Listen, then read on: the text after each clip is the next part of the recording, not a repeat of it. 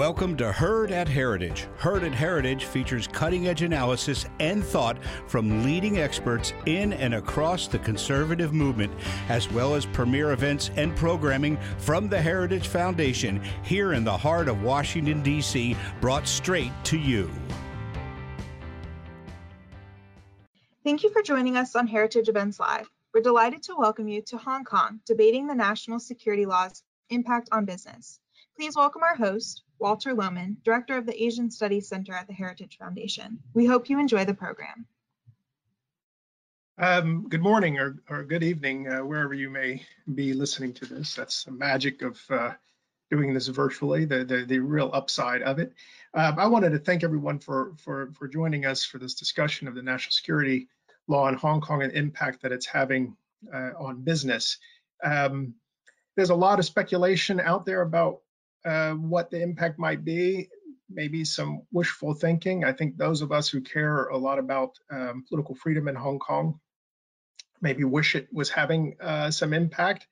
But you know, we want to get at the facts here and no spin or wishful thinking. I really hope that we can get an idea of what's happening in the Hong Kong economy, whether there's any impact and what the impact of the new national security law and really the broader national security situation in Hong Kong generally. So we want to dig down a little and find out what's really going on. And to do that, we brought together two very good friends of the Heritage Foundation, Richard Wong and Dennis Kwok.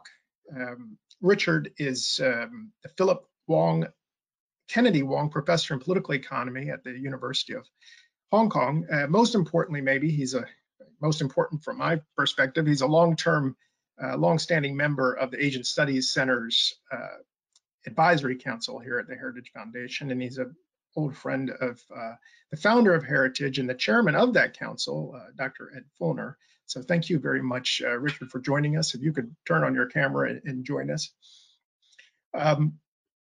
And then Dennis Kwok. Dennis is another very good friend of Heritage, of somewhat more recent vintage. We got to know Dennis over his recent years as a LegCo member. He's currently a senior fellow at the Harvard Kennedy School Ash Center, and he's a distinguished scholar at Georgetown University. As you may know, Dennis is also a founding member of the Hong Kong Civic Party. This is not his first time on a Heritage stage, and it's very good to have you back as well, Dennis. So if you could turn on your camera, we can begin the conversation. Well, hey, Dennis, good to see you again. And Richard, very good to see you. You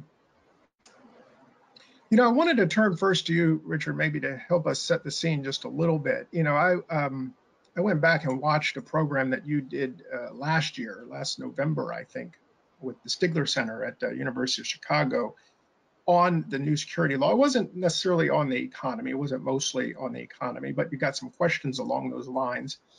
And at that point, your take was that the new security law was not having any impact on the Hong Kong economy. I'm just wondering whether anything has changed in the intervening year that would change your mind in that regard.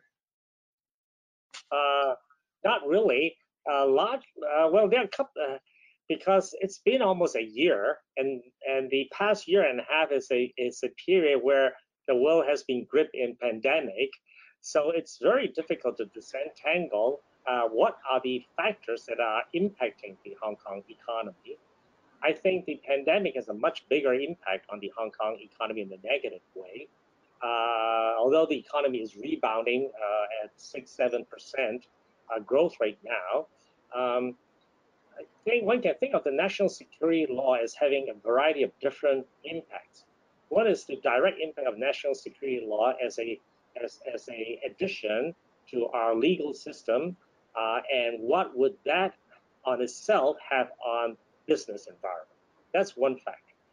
Then the national security law has a number of indirect and perhaps even more important impact. First, it has an impact on the political environment, as a result of which, by and large, political opposition to the government will die down quite significantly. and that changes the two other things, right? First of all, it changes the way government behaves and the policy environment. This therefore has an impact on how decisions are made in Hong Kong.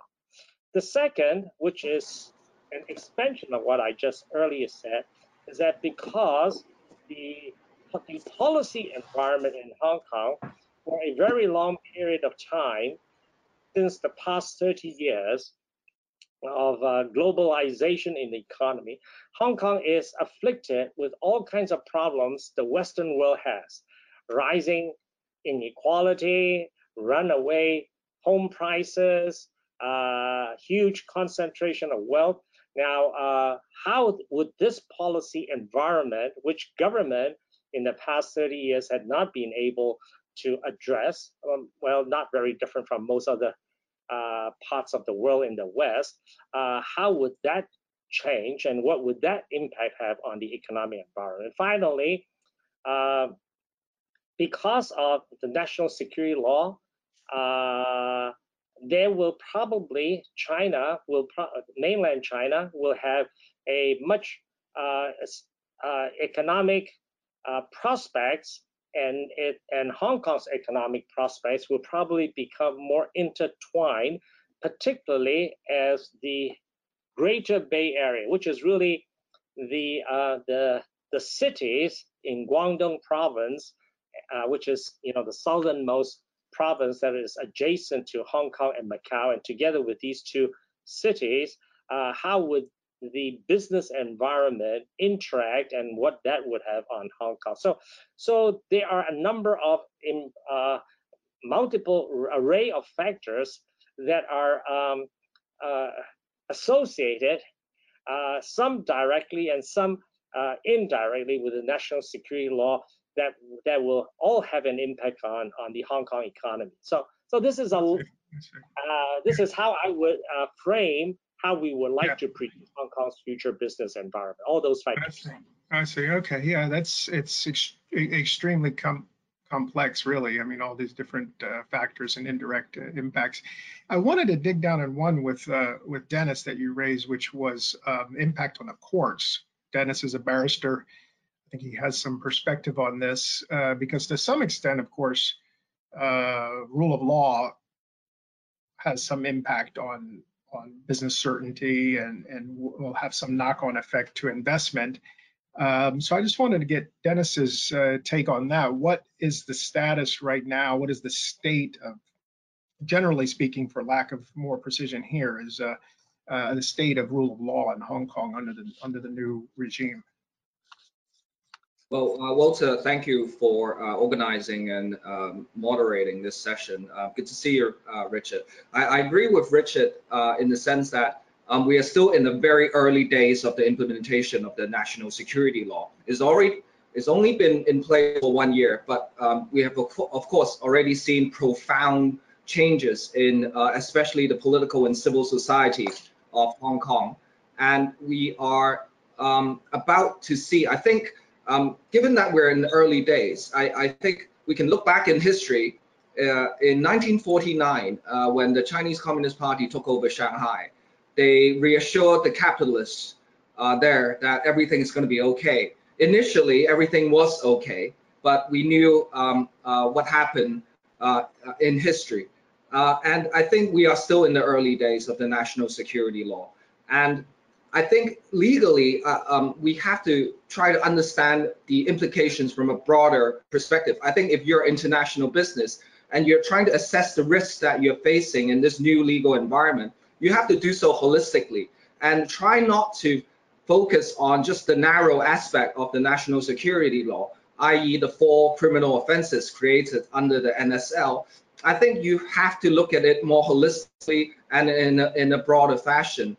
Because the national security law is just one of many, I would say, super aggressive policies that is coming out of Beijing right now. The national security law is one of them.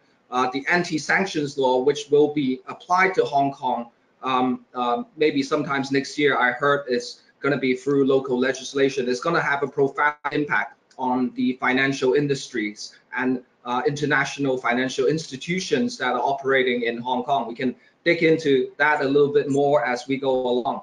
But many of those policies, perhaps, including the crackdown on Chinese technology firms, has a direct or indirect impact on something that we treasure most, which is the international financial status of Hong Kong. The tech crackdown in China is having a direct impact on many potential IPOs and the stock market. So the NSL has to be viewed in this wider context, Walter. I think that the NSL is one of the many very aggressive policies coming out of Beijing. Now, from the legal point of view, I think one of the things that is often overlooked or not really discussed is that the concept of national security is extremely broad, and it is actually not defined under the Hong Kong national security law. The national security concept in context of PRC laws is actually extremely broad, and it has been actually adopted by Hong Kong government officials in broadening the concept of national security. So very quickly, I'll just quote the speech by the Chief Secretary of the Hong Kong SAR government, which is, of course, number 2 person in the Hong Kong government, said this in April. He said that the national security, it goes beyond political security, territorial security, or military security.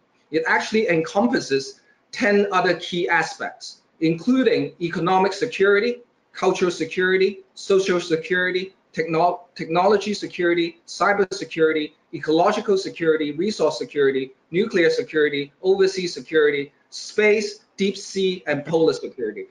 I'm sorry, it's a mouthful, I know, but I'm quoting directly from a blog put out by the Chief Secretary of the Hong Kong SAR. So I think we need to understand that this is, of course, a paradigm shift for Hong Kong's legal environment. In order to understand what national security encompasses, you've got to look at speeches and the concepts they use in the mainland to understand the broad scope of national security. And of course, we all know that the national security encompasses many things, from financial industry to key infrastructure projects to technology or even culture or films can also be involved in national security issues. So I think if I'm an international business, I'm looking at all these risks that may potentially apply to my sector, whether I'm in finance or in technology, etc. I would be looking at what's happening in the mainland in order to predict what will be the future in Hong Kong. Just a very recent example, the IPO of DD Chuxing, which happened in New York, and it was cracked down by Beijing on the grounds of national security, because data security, as pointed out by President Xi Jinping, is that cybersecurity, without cybersecurity, he said there can be no national security. And of course, cybersecurity includes data security. And that had a profound impact on a firm like DD Chuxing, which is a huge tech conglomerate. So I think similar trends will probably take place in Hong Kong, because in order to predict what's going to happen in Hong Kong these days, one should look at what is the norm in China, in mainland China, in order to kind of extrapolate what's going to happen in Hong Kong. I think that's a pretty good trend. Yeah, and I think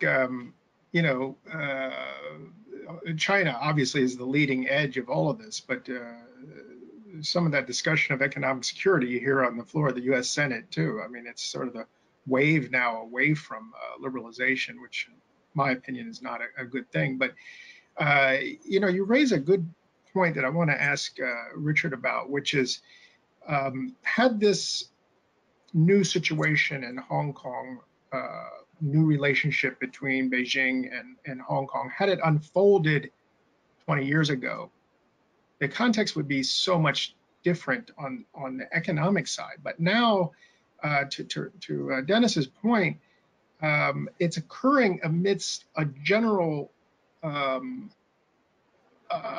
backtracking is not even the right word, but let's just say backtracking on liberalization in China, tightening up on big business, especially in the tech sector, tightening up on data, and these sorts of things. And Hong Kong is becoming closer and more a part of the Chinese system at the very time where it's retrenching economically.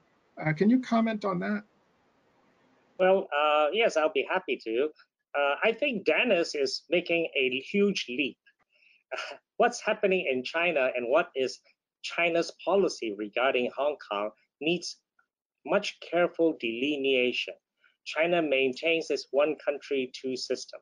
As far as I can tell, after the national security law has been implemented, in the past year and 2 or 3 months, all its focus has been primarily on political opposition activities.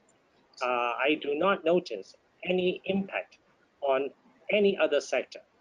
That is an extension of events that is happening in China. For example, China has mandated that young people should not play more than 3 hours of video games. That has not been applied to Hong Kong. It's not even discussed. It's not even debated. Nobody has aired this or advocated this.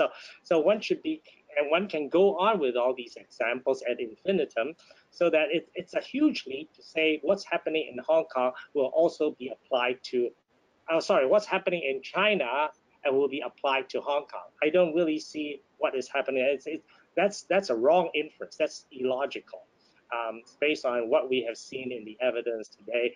And he starts with talking about Shanghai in 1949. That's a very different part of history. That is reasoning by stretch. The other thing I'd like to come back to is in terms of the question of, so I don't see that, but yes, the politics is, but that is a period of going through literally 7 months of non-stop rioting and violence on the streets, right? That is a very difficult time period, and this has stopped. And so one can always debate what would have happened, but the consequence so far is that I do not see any direct impact on the economy. Talking about the anti-sanctions law is that, yes, if the Chinese anti-sanctions law were to be applied to Hong Kong, it could possibly have an impact on financial business. But what has happened is that China, mainland in Beijing, has agreed that they would not extend the anti-sanctions law to Hong Kong, but rather that Hong Kong would legislate its own. This, as far as I can say, has been Hong Kong's appeal to Beijing to ask that this should not be extended to Hong Kong, but rather that Hong Kong should do that. Now, this is the beauty of a common law system in Hong Kong. Right? Professor Andrei Schleifer at Harvard University is the author of the legal origins theory. And if one look at all his work and the work of his colleagues tells us, once you have a legal system in place, right, it tends to have persistent influence on lifestyle and on civic, cultural, economic, including even some political dimensions of activity, not for years, but for centuries, right? That's his work. And therefore, I feel that the system in Hong Kong, recognizing that the anti-sanctions law could have a potential challenge for Hong Kong remaining as an international business and financial center, then it would be possible to appeal to Beijing that this law cannot be directly applied to Hong Kong, and that is. But let me ask you, if I can just interrupt you for a second, Richard. But isn't that where we started out with the extradition law and with the national security law? Was Beijing asking Hong Kong to do it? So now the point on the anti-sanction law, if it's basically an offer you can't refuse. Okay, enact this law, and we have changed the composition of the LegCo to make it easier. And if you don't enact it, we will enact it. I mean, they don't have to say that; it's already proven. No, the for the national security law, Hong Kong was under constitutional obligation to enact it. But for a long time, right? Yeah, a lot of things don't happen forever, right? But political opposition prevented it from being legislated. And therefore, for 24 years, there was no national security law. When the basic law agreement, the agreement between Beijing had obliged Hong Kong's legislative council and government to enact that law. So you protracted. We failed to deliver on that promise on one side. Now, this anti-sanctions law was adopted in Beijing for China, and it was considered to be extended to Hong Kong. And I think, it will come down to when it does get adopted in Hong Kong through Hong Kong's legal system with its own courts. And at the moment, even our court of final appeal have independent foreign judges on its board, and they have continued to stay on. The question is that what would that law look like? And I think it's still too early to know what that law looks at and how that law would be implemented. Obviously, if you have an anti-sanctions law, it will have very little impact, but it will be a headache to administer. As even in Hong Kong, right, many investment banks would not take clients who are US citizens because of all those sanctions laws that make business so costly to do, right? So you go to many banks in Hong Kong, investment banks, they don't want business that are American citizens because of compliance. Now, these sanctions will be attached to a very small number of people, most likely, and yet compliance costs so high, and that's the problem. And we already did that to ourselves with the FATCA. Not so much the economic impact of anti-sanctions. What impact does it have if our chief executive is sanctioned on Hong Kong? But if you have an anti-sanctions, and then and banks would have to decide whether they stand on US law or Chinese law. Wow, but then you're still dealing with, maybe a few thousand people who are sanctioned, right? But the compliance cost is huge. Yeah, I do agree. It's a headache to administer. So these are some of the issues. So at the end is, what would the content of that law look like? And I think at the moment we don't know. Okay. Let me let Dennis. There's a lot to reply to there, so I'll let you. I think first of all, I want to comment on the status of one country, two systems. In 1997, we had a handover. In 2020, we had a takeover by the Communist Party of China, and I think it is delusional for anyone to say that one country, two system is fine. It is all hunky-dory. It is as originally intended. Everything is fine. No, I mean, anyone with honest observation of what's going on in Hong Kong would say to you that one country, two system is just a fallacy. It is not working, or to put it straightforward way, it is no longer in existence. And I think that's a fair comment to make, judging from the recent events coming out of Hong Kong.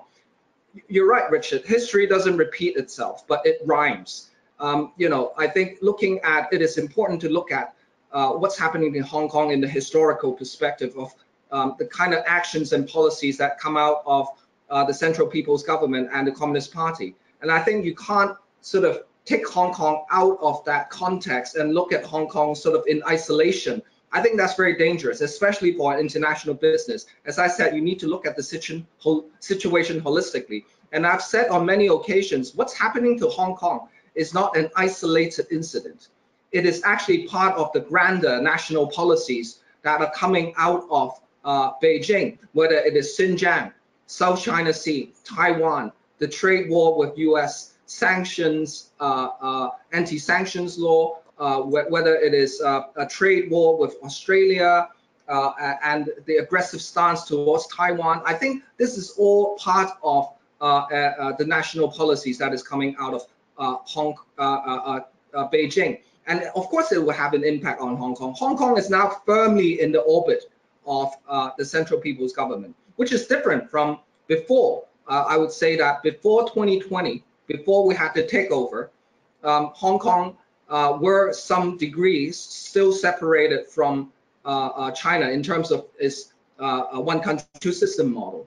But now that it is firmly within the model, within the orbit of the Central People's Government, all the policies happening in China will have a direct impact on Hong Kong. You say there's been no impact on economic activities. The Ant Financial IPO was cancelled a week before it was supposed to take place because of what's happening in China. And more IPOs we're hearing are cancelled or postponed because of the technological policies, the tech policies in China. So that's one example of how it has a direct impact on the Hong Kong stock market. And you talk about anti-sanctions law. Hang on, Richard. You talk about the anti-sanctions law. Let me just explain to the audience that are not familiar with what's happening with the anti-sanctions law. The anti-sanctions law. Richard, just hold on 1 second because we can't hear you. So then it's finished, and then take a shot. I'll be quick, Richard. Don't worry. Be patient. With the anti-sanctions law, what's happening is that China is basically forcing players in the financial markets, especially, to take a side. If you follow U.S. sanctions, you will be breaching laws of the PRC and very soon the laws of Hong Kong. True, we have not yet seen the exact draft of the legislation, but as Walter pointed out, I think the order has been made by the Central People's Government. We expect you to do this. You don't want us to do it, then you do it ourselves. I don't think the Hong Kong government has much room to maneuver in terms of how they want to apply this anti-sanctions law, because the spirit of it is that either you follow the Chinese regime or you follow the US regime. If you follow the US regime, then you will have serious legal liability operating in Hong Kong. So if I'm a US investment bank or a Western investment bank or a retail bank, I will have to ask myself, how can my operations operate in accordance with US sanctions law, but not in accordance with the Chinese regime when this anti-sanctions law is applied to Hong Kong? That's another example where this is having a direct and profound impact. I think we're kidding ourselves to say that, oh, it's just going to be a little bit of regulatory trouble or obstacle of doing business in Hong Kong. I think you are doing Hong Kong and the international community a disservice if you are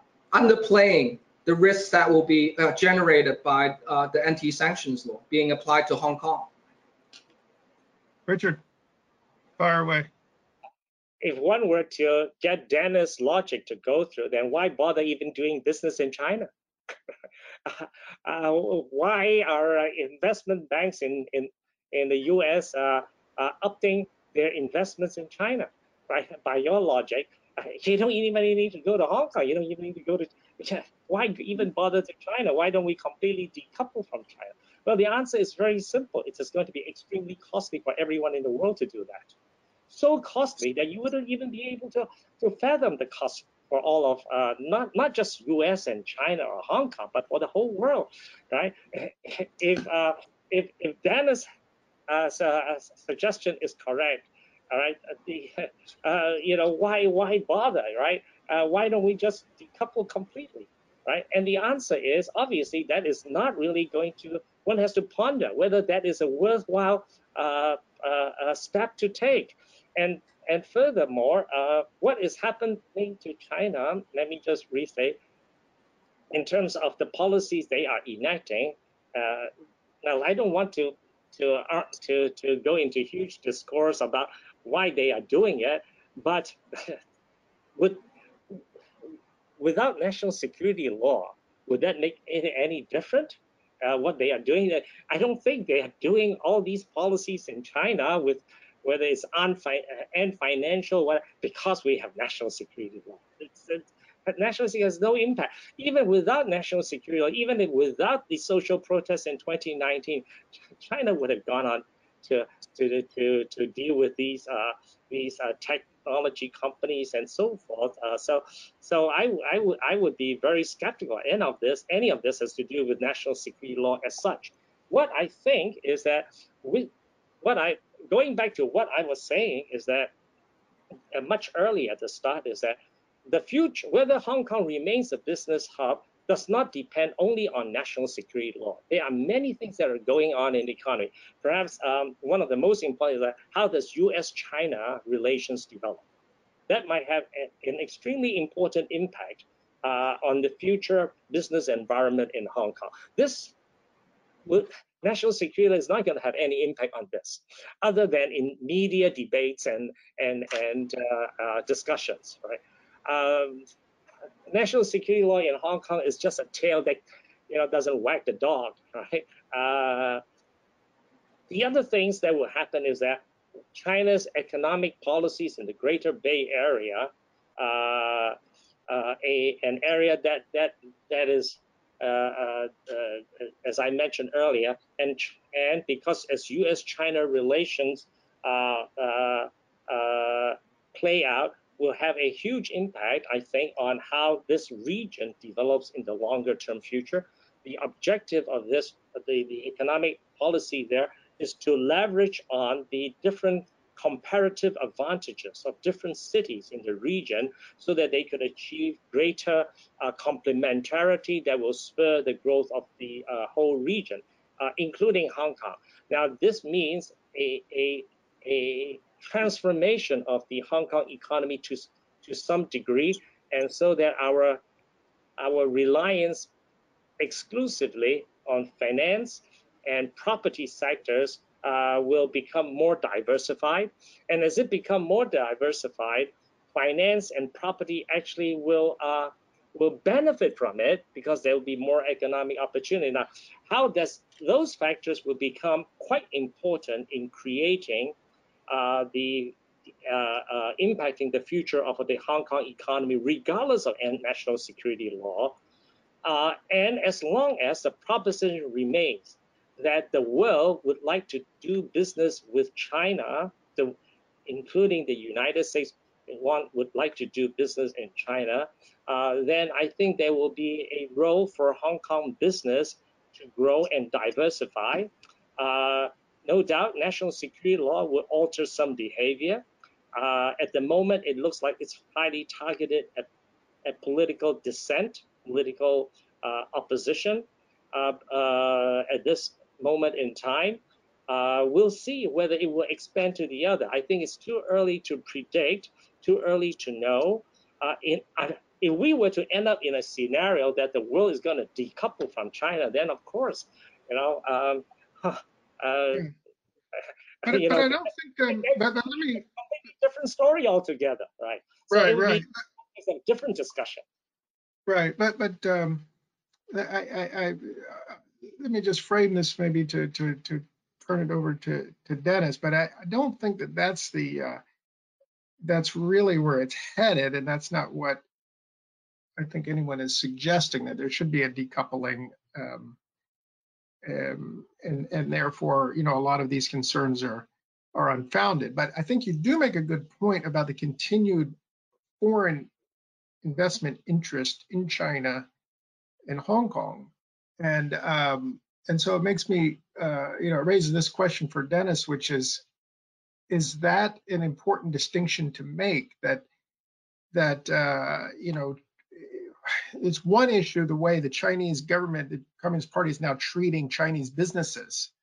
Okay, I mean, there's just no question there. There's a trend towards increased control, a move away from liberalization, and it has been continuing now for a decade, but it has intensified greatly in the last few months. But that's involving Chinese companies.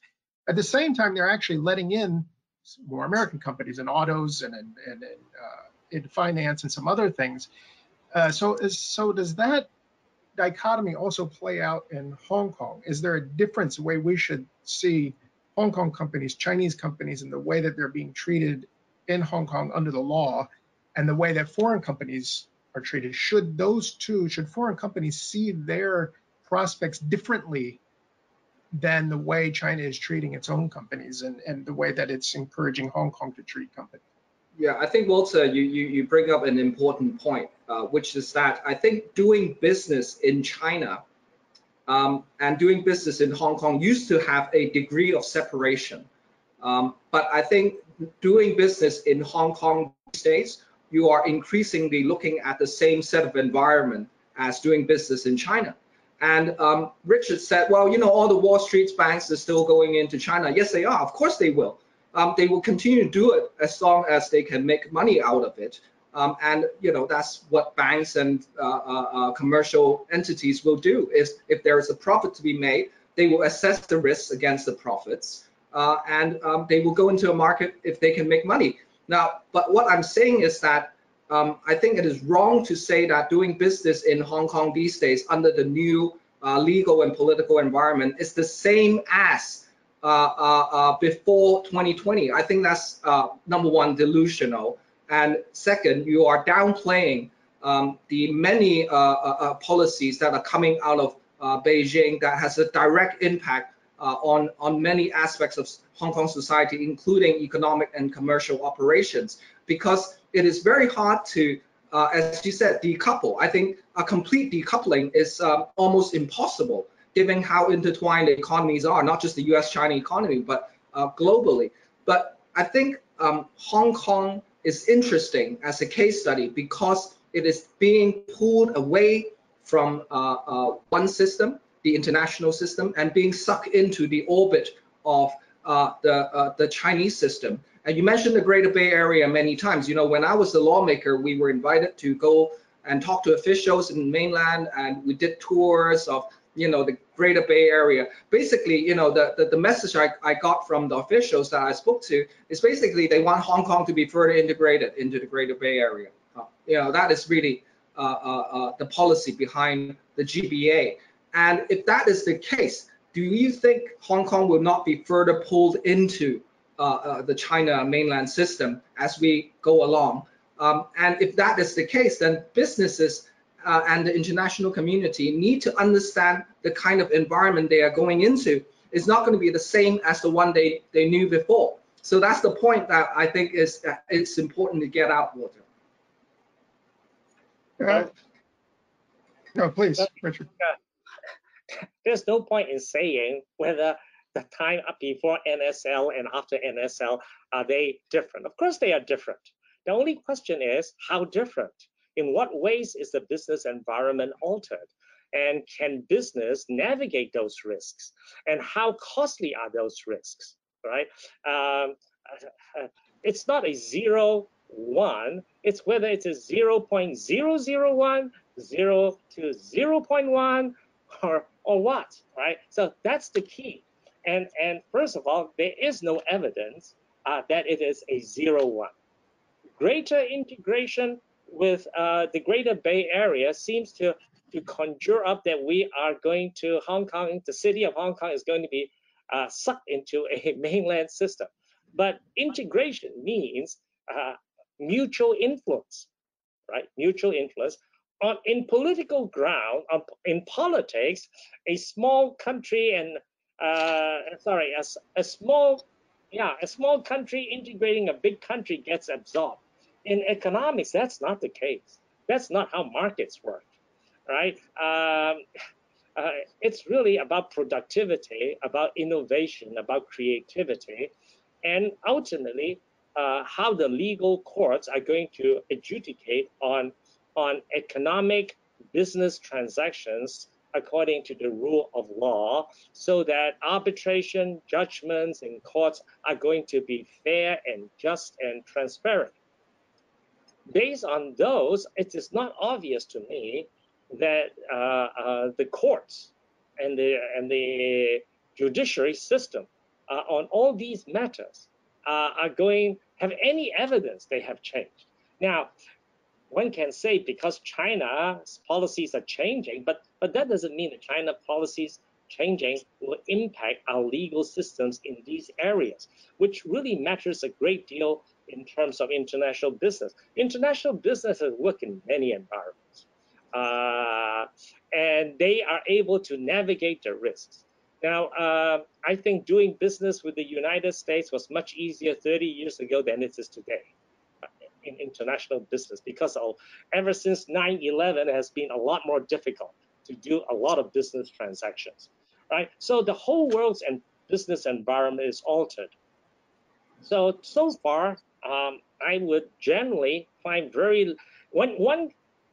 it is easy to say that I have belief systems, and I think if A happens, so would B, and then all the way to Z.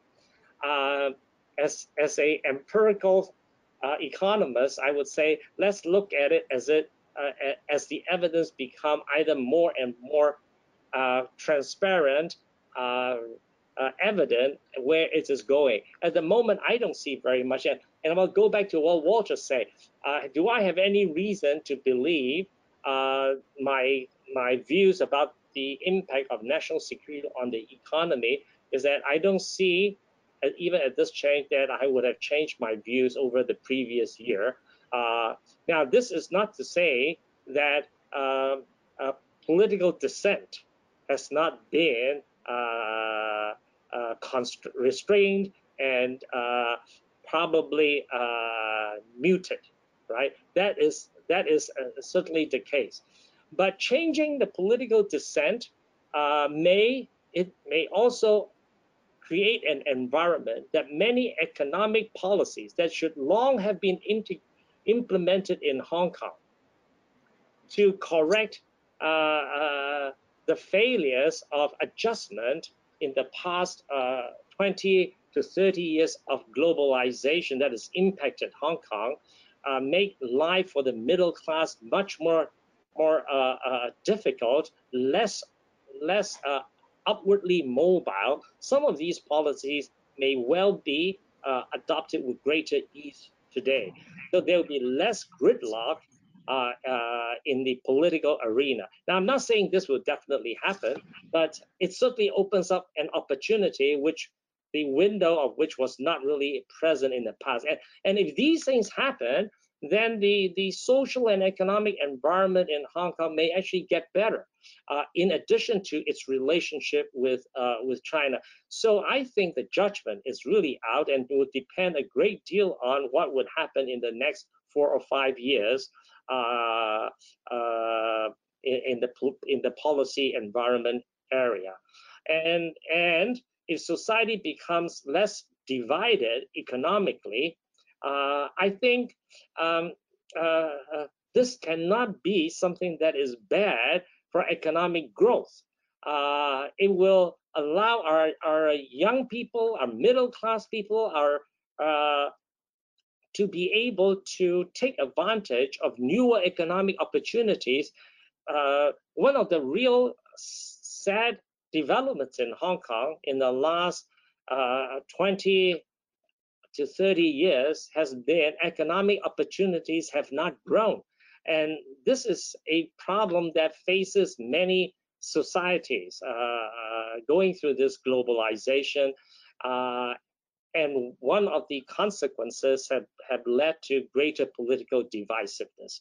So my own view is that I don't see a lot of evidence that the business environment is damaged in any mortal way. National security law has altered some of the risks, but to the extent they are primarily located in politics, then the business environment will not be hurt. Fundamentally, Hong Kong has a very long tradition of being a free market, a rule of law, common law jurisdiction. I think these institutions will be quite robust. They might be subject to some stress, but not a whole lot. Let me let Dennis get in here.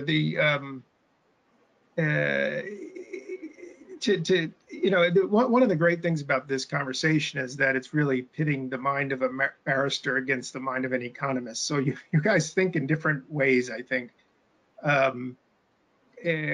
But I think it's fair to ask you, Dennis, your response to sort of this empirical question, which, that's what economy boils down to. How is the economy doing? Can you actually see the impact in the current numbers? And if not, why not? And how do you explain that? Yeah, Walter, I just want to jump in on the legal system and the rule of law point, because Professor Wong has said that the legal system hasn't really changed and then the rule of law is still in Hong Kong. You know, I have my serious reservations about those observations. First of all, the devil is in the details. You need to look at the national security law in its details. And based on my legal analysis, and if you read, for example, Article 47, of the national security law, it actually gives the power to the chief executive to certify certain matters to be of national security. We don't know what those matters are. It is completely within the discretion of the chief executive to certify. I say this matter is a matter of national security. And that certification, Walter, is binding on the courts. The courts cannot adjudicate on whether the chief executive was right in exercising her discretion. It is binding on the courts, and you can't use the basic law to challenge the national security law. The Court of Final Appeal has already said that in the Jimmy Lai case, that you cannot challenge the national security law on the basis that it contravenes the basic law. So the constitutional structure of one country, two systems has been completely ruptured by the NSL. And the NSL, the detail, you look at it, it actually doesn't grant jurisdiction to the Hong Kong courts to deal with issues of national security on their own, except certain criminal cases. It actually doesn't confer jurisdiction on the Hong Kong courts. And with provisions like Article 47 of the Basic Law, you are basically creating a system whereby the chief executive, together with the National Security Committee in Hong Kong, can make decisions that are binding on the courts, and there's nothing anyone can do about that. And the decisions of the National Security Committee are not subject to judicial review, which is a very, one of the central tenets of the rule of law, is that the decisions and powers of executive authorities are reviewable by a court of law. And that is no longer the case in Hong Kong today, because the decisions coming out of the CE or the National Security Committee are not subject to judicial review. Now, of course, people would say, oh, but the national security only covers the 4 offenses. But as I pointed out at the beginning of this talk, the concept of national security is extremely broad. It covers everything from the key economic sectors to polar security, whatever that means, space and polar security, to economic security, to cyber security. And that kind of policy is being adopted by the Hong Kong government, not the mainland official only, but the Hong Kong government chief secretary came out and say that this is the concept of national security. So I think we need to tell the international business and the community out there that national security has a broad impact. Now, I agree with one point Richard made, is that we're still in the very early days of the national security law. And I think if you look at the economy, if you look at the empirical evidence, Walter, I agree that we are still in the very early days, and there's COVID, there's the lockdown, there's the quarantine measures that has a severe impact on economic activities, not just in Hong Kong, but in the overall Asia region. But I think we shouldn't be downplaying the legal risk that has been generated as a result of the NSL, and that the legal system, if I'm advising a client, I would tell them that the legal system in Hong Kong has been fundamentally changed as a result of the NSL. And then it's not just looking at the 4 criminal offenses. And to think that if I just stay away from politics, then everything will be fine, that is an illusion. And finally, I'd just like to say, simply by locking people up in jail, Richard, is not going to create harmony. It's not going to create a less divided society. In fact, you are creating an even more divisive society. It's just that the problems are buried, or the dissents are buried under the rug, or you lock all the dissenters into jail. It's not going to create harmony. It's actually going to create an even more divisive society. But I think that's a conversation for another occasion. Yeah. Well, I think, what's happening here in the biggest picture is that, and maybe both of you could agree with this, is that the value proposition at the very least is changing with Hong Kong. It's becoming something different. You can attach a moral judgment to that. I do, or you may not. But the proposition is changing, and it's not and sort of in an empirical sense is not necessarily changing bad or changing good, but is changing, right? And so that's what we're going to see play out, I think, over the next years to come, whether that remains an attractive model, whether Hong Kong as a more integrated part of China, more integrated into the greater Bay Area, more a part of that value proposition, more subject to trends, even more sensitive to economic trends in China than it used to be. Whether that continues as something that's viable is the question. You know, this has been a terrific. Yeah, go ahead. One very simple point. You say it's very easy to, but it's a fallacy to think that as we become more integrated, say with Guangdong Province and Greater Bay Area, that means Hong Kong is doing business with Greater Bay Area, which is a closed economy. It is not.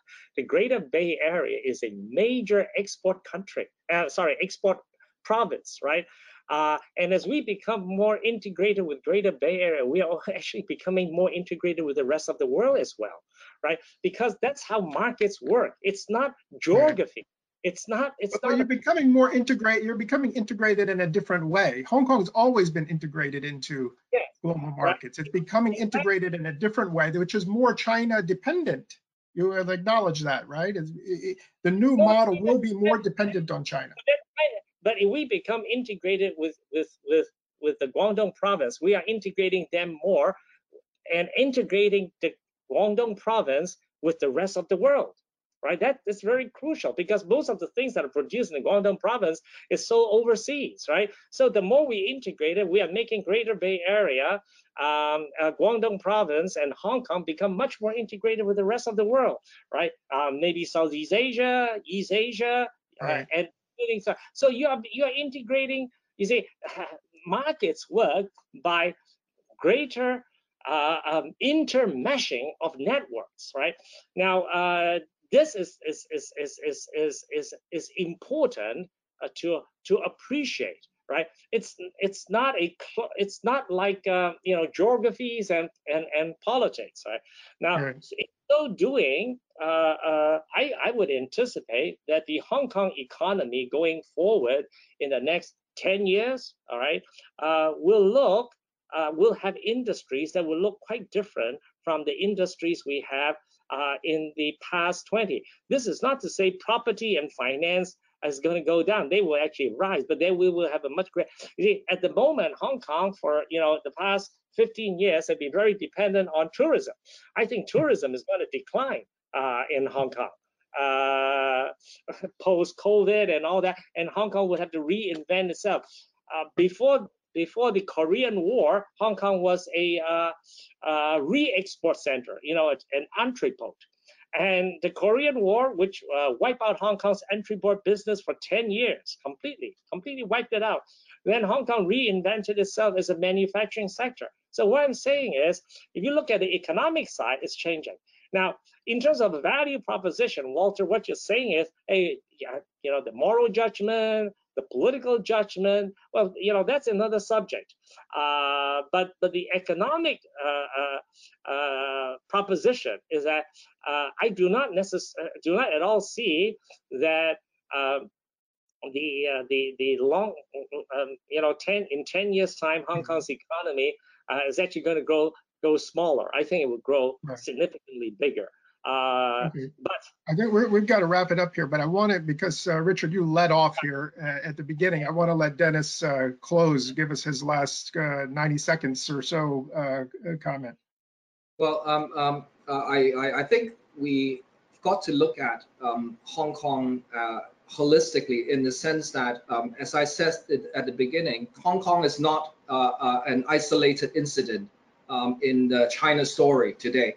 Everything happening in China is happening very fast, especially in the last few months. We're seeing big policy changes coming out of China. Whether it is the crackdown on the tech sector, on the private education, on gaming, or a common prosperity that is now being championed by Xi Jinping. Maybe we're looking at a third wave of economic redistribution. All those policies, whether it is including national security law or anti-sanctions law, I think all of them will have an impact on Hong Kong. And more so than before. What I'm trying to say is that Hong Kong today is very different from Hong Kong before 2020. And Hong Kong today, it is much more susceptible to influence and changes in mainland China. So I think to look at Hong Kong today, you've got to look at what's happening with the rest of mainland China.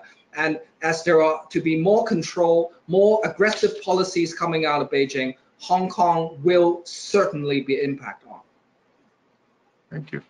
Well, thank you all for this conversation. It was everything I expected and hoped that it would be. It was a very, very productive, lively discussion. Thank you for the time.